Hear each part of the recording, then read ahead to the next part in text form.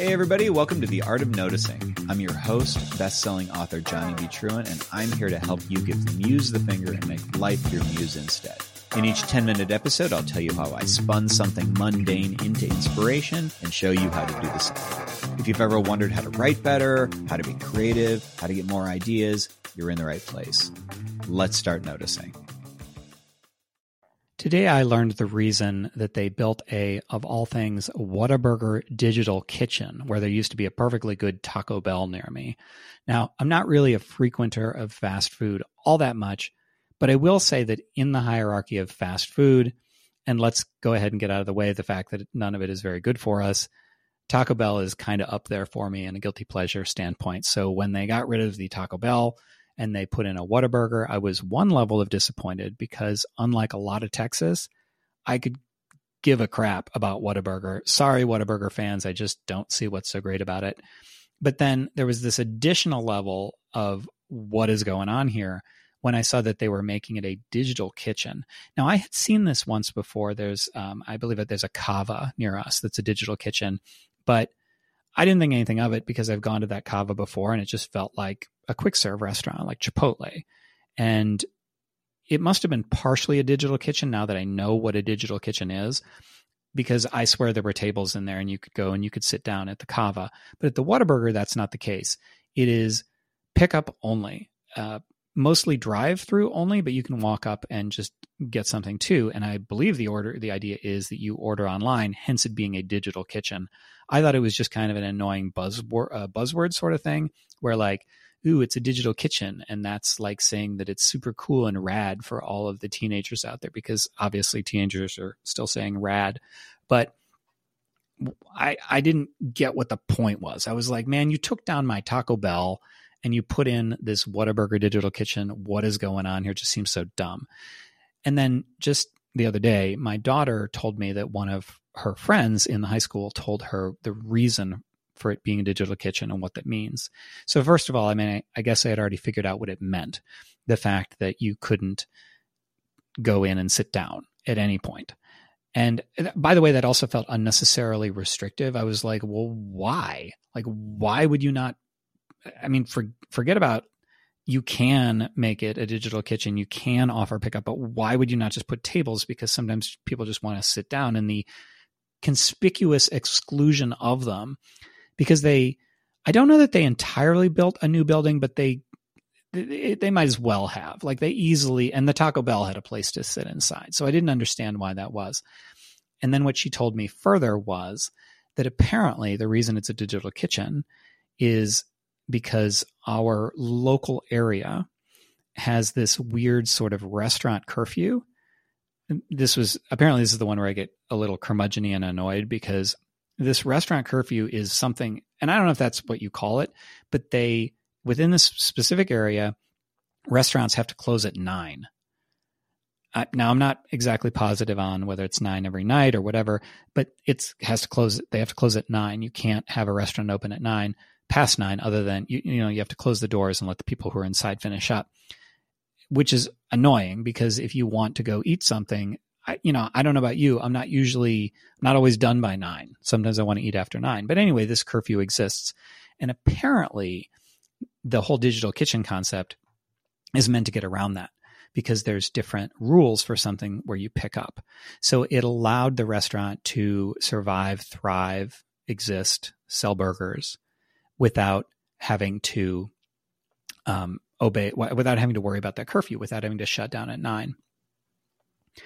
And so with all that said, you're like, okay, well, why do I care about a Whataburger? And the reason is because the larger lesson here is about looking at limitations as opportunities for creative thought. Now, in my case, that's mostly going to be literal creative thought, meaning thought used to generate a creative endeavor, usually a book in my case. And I have done several projects where I've had to color inside specific lines. So one of my favorite examples of this is I have a book called Axis of Aaron, and there was a cover designer named Jason Gurley, And this was before like AI generative art and all this stuff. And so finding a really good cover designer, I mean, it's still really important, but it was even more important then. And his book covers were very expensive. And when I was starting out, we kind of couldn't afford to pay his prices, but we really liked him and we liked what it was that he did. And he had a bunch of covers that were already made, and you could change the title, but the cover itself was not going to change. And so he had this one, and it showed like a dock scene, like a seaside town scene that was reflected in the water. And it was at a tilt, and the type was tilted too. And so it presented this kind of skewed view of a doubled perspective on this seaside town. Now, to be clear, there was no story idea to go with this. And so I wrote this story with Sean Platt, and we decided we were going to write something that was as literary as we could make it, and we were going to base it on this cover. And so with nothing other than this cover, we decided that we would have to find one that would fit. What book would go between the pages that had this cover on it? And that's how what became a very good book, I thought, came out of it. We also did a project called Fiction Unboxed, where the goal was to, a live audience watched us, was to write a book from scratch, starting from absolutely nothing, in 30 days.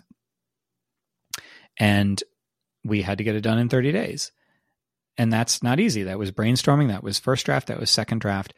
But the project that came out of that, the book that came out of it, was a book called The Dream Engine, which became a 5-part series that kind of spans, I mean, it's like a Dark Tower sort of epic by the end, a whole world epic that came out of this very simple idea. So embracing limitations can be a way to force creative thought. It can force you to think along lines that a lazier perspective where you can do anything you want, where you might not think of that at all. And so when you're forced to not be able to use your usual set of tools, then pivoting and using other tools can be like a breath of fresh air. You know, I never saw this coming. I never would have thought of doing this one thing, you might be thinking, but then only because you were forced, only because you couldn't keep your Whataburger open after 9, did you open the digital kitchen, which makes you way more money than a normal restaurant with half the overhead.